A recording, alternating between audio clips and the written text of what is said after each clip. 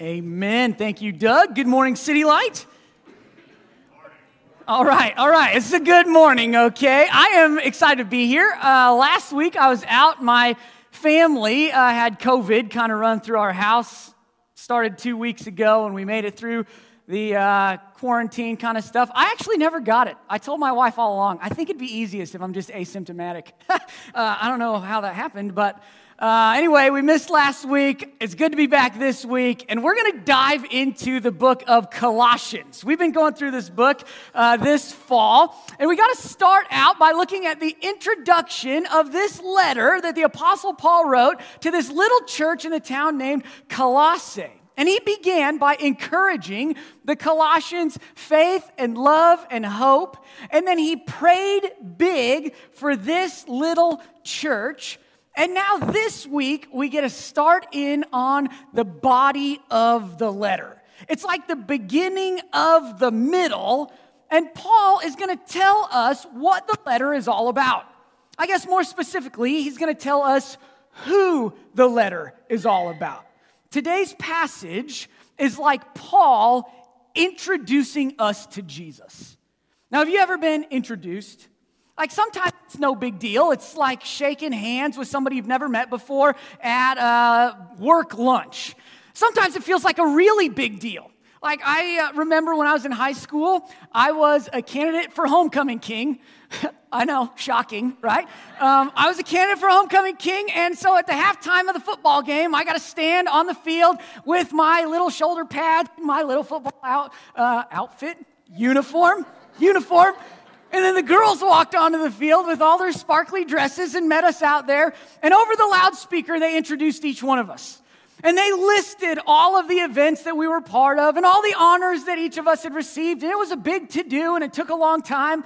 And like most of my other exploits on that football field, this one was a failure, all right? It was a big introduction for a royal reject. I did not win the homecoming king vote. It seemed like an introduction that was like outsized and inflated and kind of like flattery. Maybe you've experienced an introduction like that for a speaker at a conference or a guest lecturer in a class. When it's just outsized and inflated, I always think the introduction, we just skip over that. Who needs it, right? But one time, I experienced an introduction that kind of captivated me. Before I planted this church, I worked in IT over in Omaha, and my company sent me to a conference, and the keynote speaker was a man named Vint Cerf. Now, I'd never heard of this guy, and so I didn't have high expectations. There he is. That's Vint Cerf. I didn't have very high expectations for the conference until this wise-looking old man took the stage, and the MC says, "Please help me welcome the man who invented the internet, Vint Cerf." And I thought, you got to be kidding me. That guy invented the internet? Like IP addresses and packets and networks. The whole thing started in that dome. Yeah, we just saw on the screen. Unbelievable. When I heard, "Help me welcome to the stage the man who invented the internet," all of a sudden, I thought, man, what this man has done literally changed the world. It has had an impact on my real life. This guy is amazing. And right from the very beginning of his introduction, I was ready to listen to every word. And for an hour, he talked about how the internet began and how he would have changed it if he knew what it would become and where he saw it going in the future. And I did. I just hung on every word this guy spoke. And it all started with the introduction. That introduction was not outsized flattery. It was accurate reality. And that is the kind of introduction that Paul intends to give Jesus here in the book of Colossians. It's going to sound inflated and outsized, but friends, it is not flattery. What Paul has to tell us about Jesus is accurate reality, and this introduction is intended to get us to check in on what Jesus has to say. Are you with me? So as we begin, I want to read this introduction again, and this time I want to highlight the big idea and the three ways that Paul works that out, okay? Big idea, in everything, Jesus is preeminent. Three ways that we see that. He's preeminent in creation, in reconciliation, and he's preeminent right now in real life.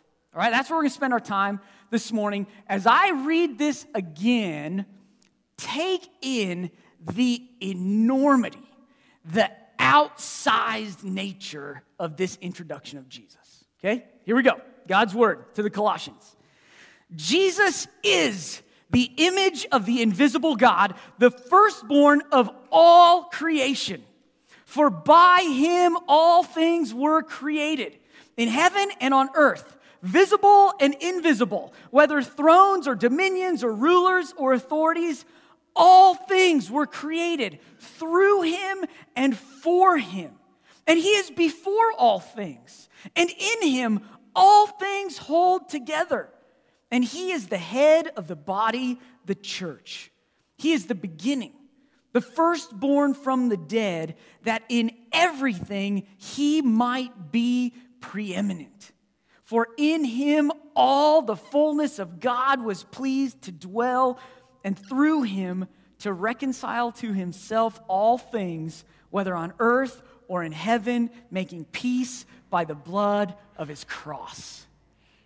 And all God's people say, amen. Jesus is incredible because he is preeminent.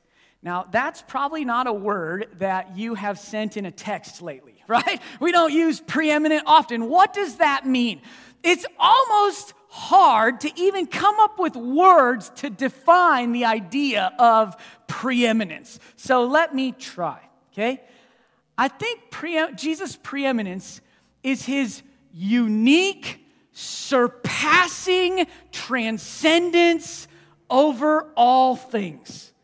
It's his unique, that there is nothing else and no one else like him. He is distinct in preeminence.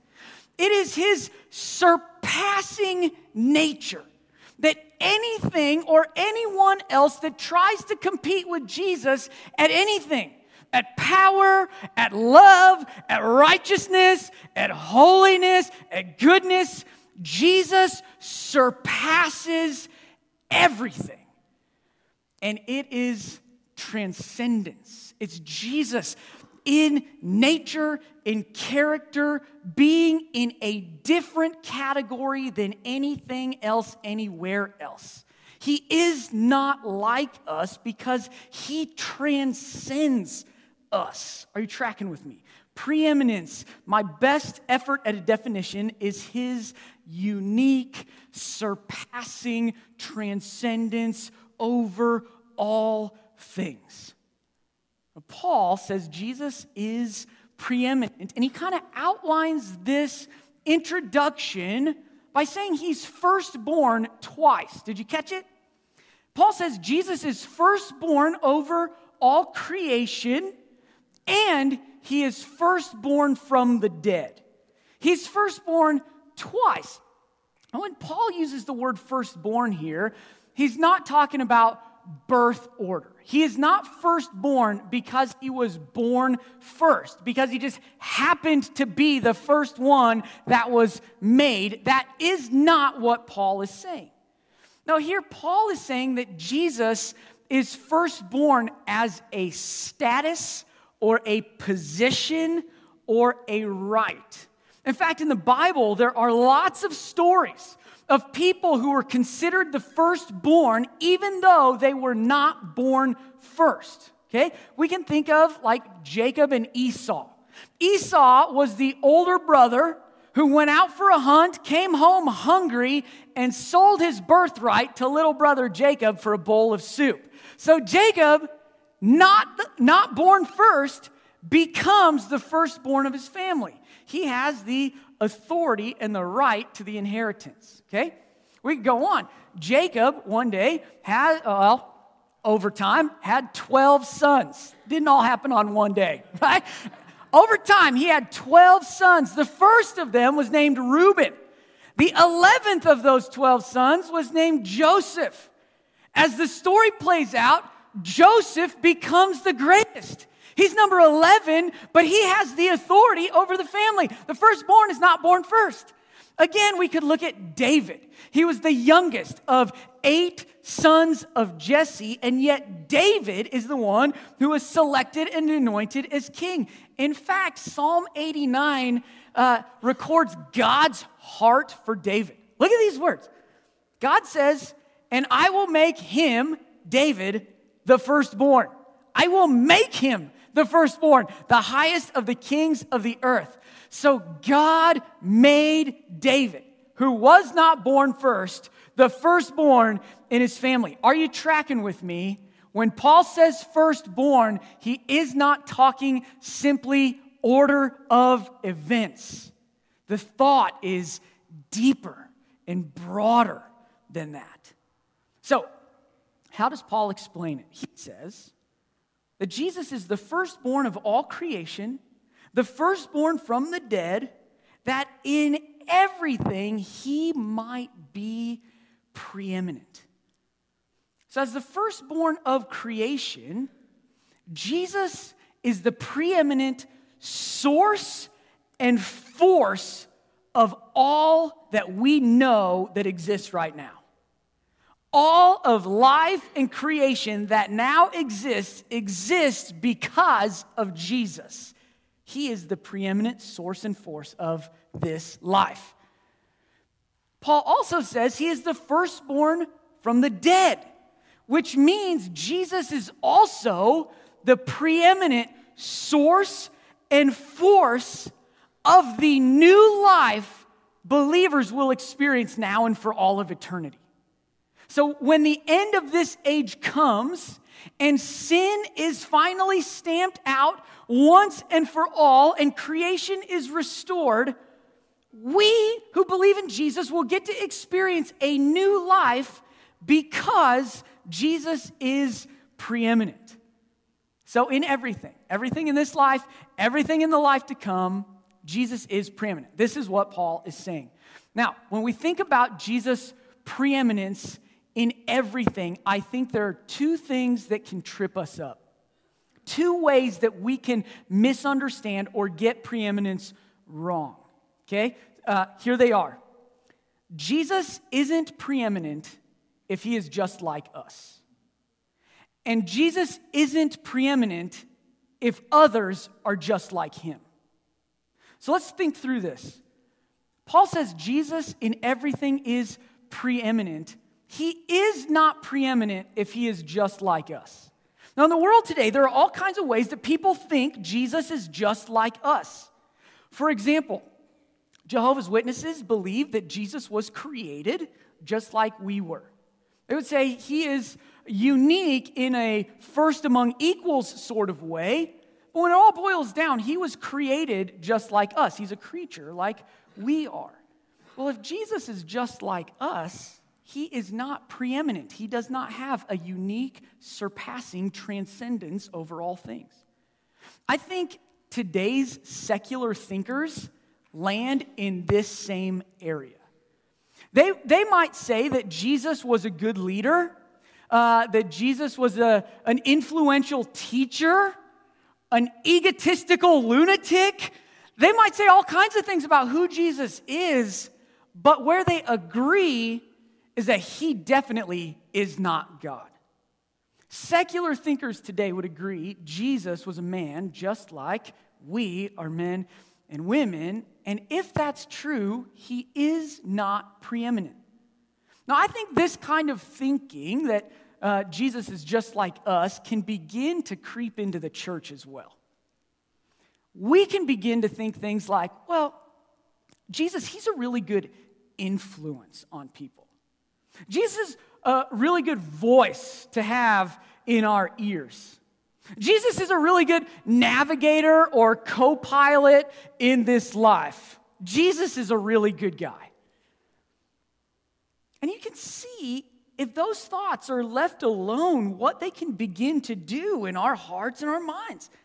They begin to make us think Jesus is an influence just like all the others in the world around us. So if we don't like his advice, we can take it or leave it. If we don't like where he's leading us in life, we can grab the wheel again ourselves. if Jesus is just like us, he is not preeminent and he has no rightful authority in our lives. Are you tracking? So one way we can get this wrong is if we think Jesus is just like us. We can get it wrong the other way around too. If we think that others are just like Jesus. Sure, Jesus is divine, but there are others like that too. Maybe the Hindu leader Gandhi captures this idea most clearly. He said, I cannot ascribe exclusive divinity to Jesus. He is as divine as Krishna or Rama or Muhammad or Zoroaster. Sure, Jesus is divine, but there are others like him. I think today's spiritualist thinkers, the spiritualism of today, lands right here. Spiritualist thinkers say things like, all paths lead to the same destination. There are lots of ways to know God, and each experience of spirituality is valid and good. The spiritualism of today would say, sure, you can think Jesus is divine, but so is everything else and anyone else that all other people think are divine. They're right alongside him. But if others are just like Jesus, he is not preeminent. He doesn't have a unique, surpassing transcendence. If others are just like Jesus, he is not preeminent and he has no rightful authority over our lives. So we can get preeminence wrong if we think others are just like Jesus or Jesus is just like us. But Paul makes it clear neither of those two things are true. Jesus is preeminent in everything. Not just a certain sphere of influence, not just on Sunday mornings, not just for the people who think he is. In everything, Jesus is preeminent. How can Paul say that? Well, let's look at his explanation. He begins by saying Jesus is preeminent in creation. Let me read his words to you again. Paul wrote, Jesus is the image of the invisible God, the firstborn of all creation. For by him all things were created, in heaven and on earth, visible and invisible, whether thrones or dominions or rulers or authorities, all things were created through him and for him, and he is before all things, and in him all things hold together. Paul is saying Jesus is the firstborn of all creation. And just that word creation, whenever we see it in the Bible, should make our minds think back to Genesis chapter 1, the great account of God's original creation of all that we know to exist right now. And that's not just an accidental word, an allusion that Paul does here in Colossians 1. He is intentionally directing us to think about Genesis 1 because he is about to make connections between that creation and Jesus and show us Jesus' role when that creation happened. He's tying these two things together. So let me show you a couple ways that he gives parallels between Genesis 1 and Colossians 1. First, in Genesis 1, God says, let us make man in our image. And then in Colossians 1, he says, Jesus is the image of the invisible God. So there's this parallel language about the image of God. We'll dig in a moment. There's another parallel. In Genesis 1, it says, in the beginning, God created the what? Heavens and the earth. In Colossians 1, the Bible says, by Jesus, all things were created in what? Heaven and on earth. And so he's making connections here, saying Jesus was involved in all of the creation that happened in Genesis 1. Okay? Let's look at each of these parallels. They're going to show us how Jesus is preeminent. Number one, first connection, Jesus is the image of God. Now in Genesis 1, the Bible says God made us in his image. Let us make man in our image. That tells us something about us. We are God's image bearers, made in his likeness. But we are not God. You tracking? We're made in God's image, but we are not God. Colossians 1 tells us Jesus is different. He's not like us. Colossians 1 says Jesus is the image of the invisible God. So we're made in the image by God. Jesus is the image of God. What does that mean? Well, Paul kind of builds it out later in the letter. I'm going to read to you just a little piece of one verse. Sneak ahead. Colossians 2:9. Paul says, "For in Jesus the whole fullness of deity dwells bodily." So what does it mean that Jesus is the image of the invisible God? It means the whole fullness of deity. All the things that make God God. All of his goodness, all of his power, all of his holiness, all of his love, the whole fullness of God's deity dwells in Jesus' body. He makes visible to us the invisible God. That's a big deal, friends. Why is that such a big deal to people like you and me?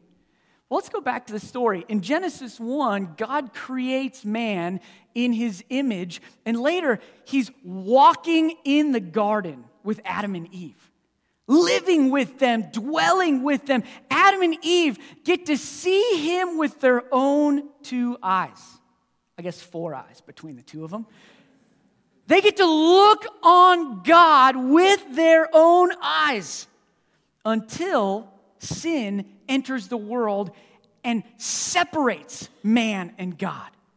When Adam and Eve became sinners, they could no longer exist in the presence of a holy God. And that sinful separation was passed on to their kids and their kids' kids, generation after generation after generation. The people who were created to see God could no longer see him. Sin separated us from God and made him invisible to us. Are you tracking? And then Paul says, Jesus enters the picture and is the image of the invisible God. Jesus makes visible to us the God that sin had made invisible. The God that we could no longer see, we can see because of what Jesus did. He is the image of God. Friends, he is preeminent because no one else can reveal God to God's creation like Jesus did. He has a unique, surpassing transcendence as the image of God. You with me? Okay, number one, he is preeminent in creation because he's the image of God. He is also preeminent in creation because of his personal, intimate activity when creation happened, right? Paul's words here in Colossians 1 say all creation, all things. 5 times in 3 verses, Paul says all creation, all things, all things, all things were created by him, through him, and for him. That means Jesus is not JV. He was not baby Jesus being cradled in the Father's left arm while his right arm was working creation. This should bolster our Trinitarian theology. Paul says all things were created by him. Jesus did it. And he wasn't just on the sidelines. He says all things were created through him. Jesus was part of it. And if that's not enough, all things were created for him. So all of creation, all of its goodness and glory and joy is made for Jesus. Jesus is one with the Creator God of all that was and is to come. It says all things in heaven and on earth. So the very things that God created in the beginning are the things that Jesus created. He is one with the Creator, which means he is preeminent. There is no other like him worthy of our worship. No man or mountain, no star on the movie screen or star in the sky. He is preeminent in all creation.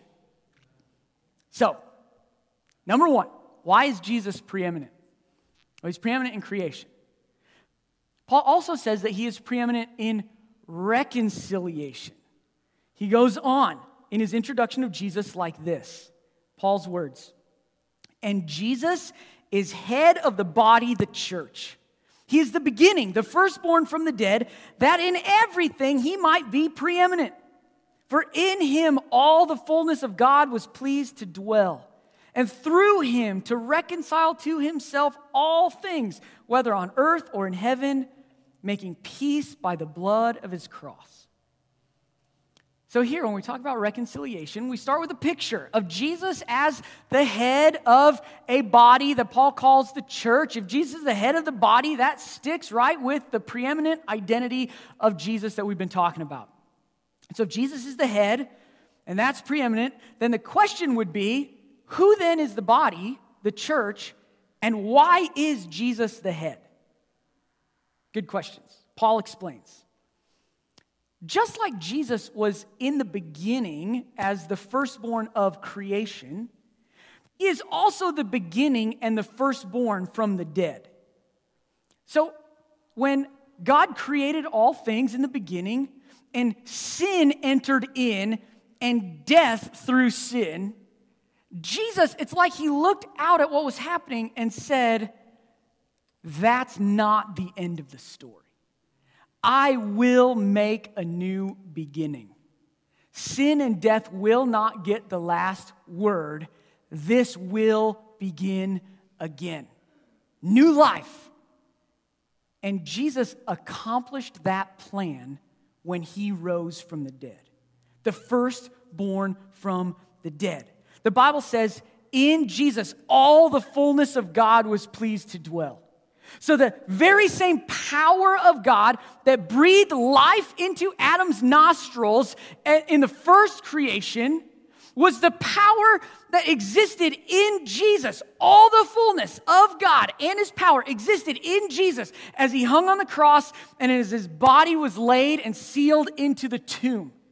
And the very same power that breathed life in the beginning into Adam, Jesus breathed again in his own body in the grave, thereby conquering death and becoming the firstborn from the dead. When Jesus walked out of that grave as the firstborn from the dead, he proved as a status he has the power and authority over death and the right to inherit all those who would follow him out of the grave. He's the firstborn from the dead, and that makes him preeminent. So if that's Jesus the head, then who is the body, the church? Well, it would follow that if Jesus paved a way out of death into new life, the church, his body, would be those who follow him into that new life, right? Paul says, through Jesus, that God was pleased that through Jesus he would reconcile to himself all things. And so the church is those who follow Jesus out of death and are reconciled by him. Okay, he's the first, he is preeminent in reconciliation. And so, let's dig in here. To be reconciled, we must know what problem needs reconciling. You tracking with me? Like if we're reconciled, there was some problem that required reconciliation. And so as the church, as those who have been reconciled by Jesus, we got to know our own story. As a pastor, I get to hear a lot of people's stories. It's one of my favorite parts of my job. It's also one of the hardest parts of my job. You know why? Because every story I've ever heard has one thing in common. It has all been impacted by sin. Every single story of every person that I've ever heard has been impacted by sin. People have been hurt by sin. They are ashamed of their sin. Sin marks every story I've ever heard. And so, friends, I want to get honest with you for a moment about the problem that needs reconciled. It is sin. And let me take it a step further. Sin makes God angry. He's not indifferent to it. Sin is not just an accident that we move on from and overcome. Sin is not just the barrier that prevents us from living our best life now. Sin makes God angry. I've heard lots of stories of how sin impacts people's real lives. God knows every story and every sin. And sin makes God angry. Our world was not created to be this way. The sin that has hurt you was not supposed to happen. It makes God angry when men abuse women.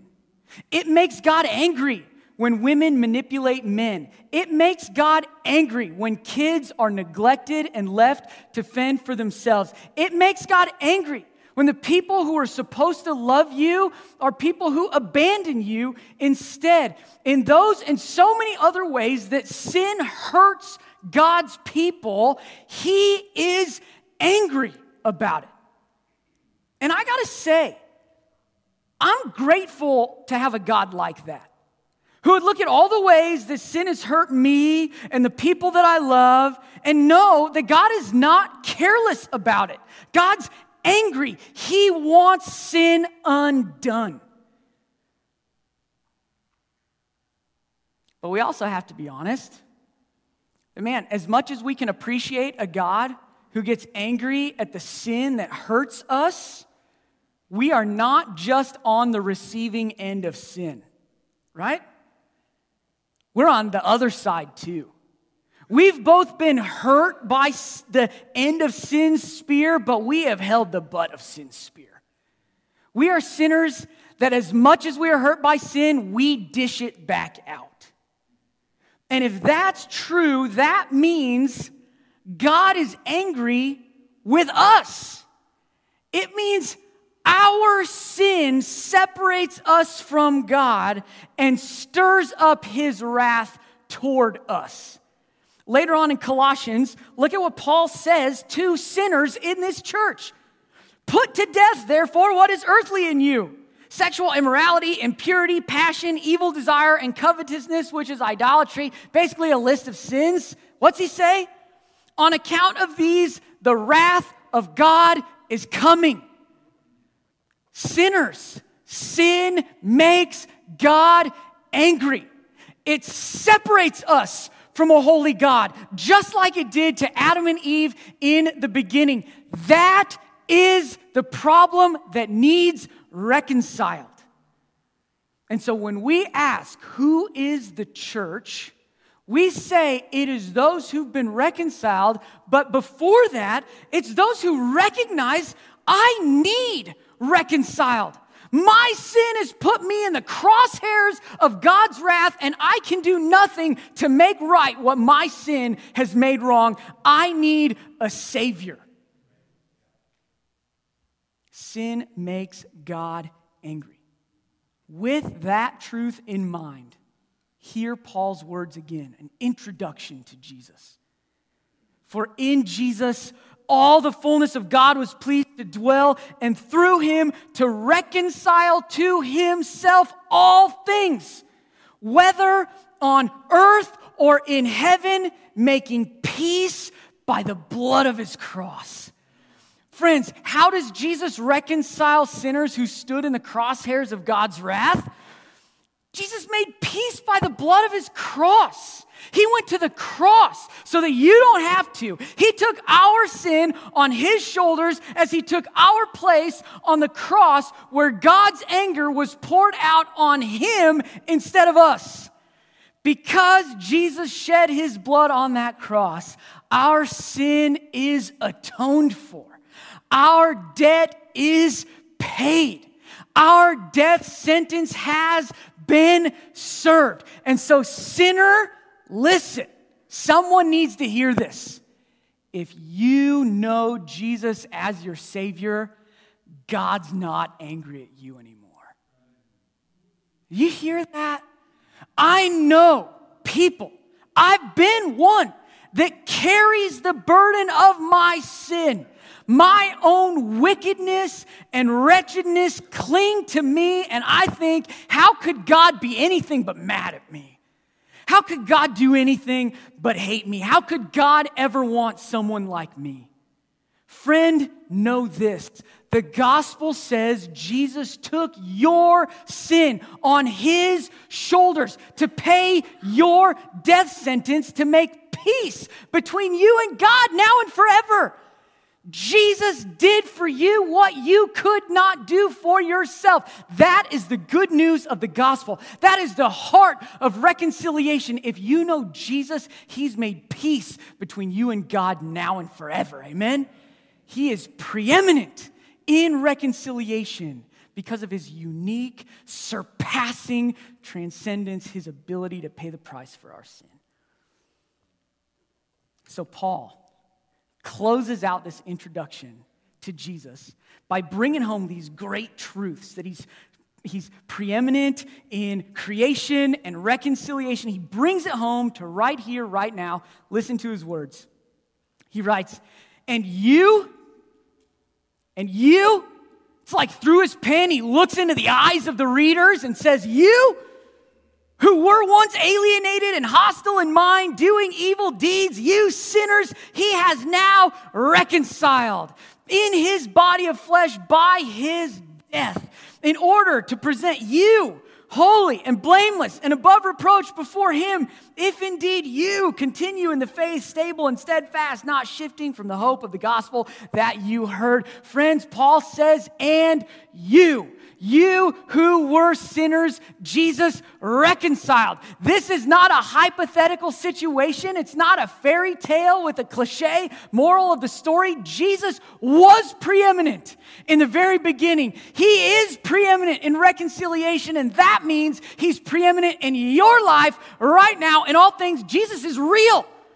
And you who were sinners, he has reconciled, making peace by the blood of the cross. When you give your life to Jesus, the Bible says he makes you holy, blameless, and above reproach, just like you were originally created to be. Jesus makes right all that your sin makes wrong. He cleanses you so that you can have peace with God now and forever. That's who Jesus is. That's who the letter to the Colossians is all about. And friends, we will spend the rest of our time in this book looking at encouragement in the faith, looking at warnings against being taken captive by the ways of the world, looking at practical instructions for Christian living. Oh, as we go through this book, can we stand on the firm foundation of Jesus' preeminence in everything? If he is preeminent, we can all be encouraged that our faith is legit. If he is preeminent, there is no reason to be captivated by any of the world's empty philosophies. If he is preeminent, he can empower us to live the life he's intended us to live. Amen? Let's pray and thank God that he sent us his son, who is the preeminent one. Great and awesome God, I thank you for Colossians. And I thank you that you've introduced Jesus to us. I needed this introduction all over again in my life. Oh God, this morning, would you humble us? Not humiliate, humble us, that we would get low in heart as we see Jesus' unique, surpassing transcendence in everything. God, even now, show us your son through your word. God, would you show us his preeminence in creation, that is still real even now, that you would show us his hand at work in all things in our lives. Would you reveal that to us? His spirit at work in our hearts, that Jesus is real and active in his people right now. God, would you show us? Would you show us that he is preeminent in reconciliation? for all the ways that we want to live our best lives, all the ways that we want to be better than we are, all the ways we want to be cleansed from the guilt and shame of our sin, all the ways we want to put down the baggage that we carry and be set free from that. God, would you show us Jesus' preeminence in reconciliation? That all of those things can only be found in the blood that he shed on the cross for his people. Oh God, would you be real to us this day and all of our days? Would you get the glory from our lives, from our lips this day and for all of eternity? Jesus, you alone are worthy of it. We love you and we pray this in your name. Amen.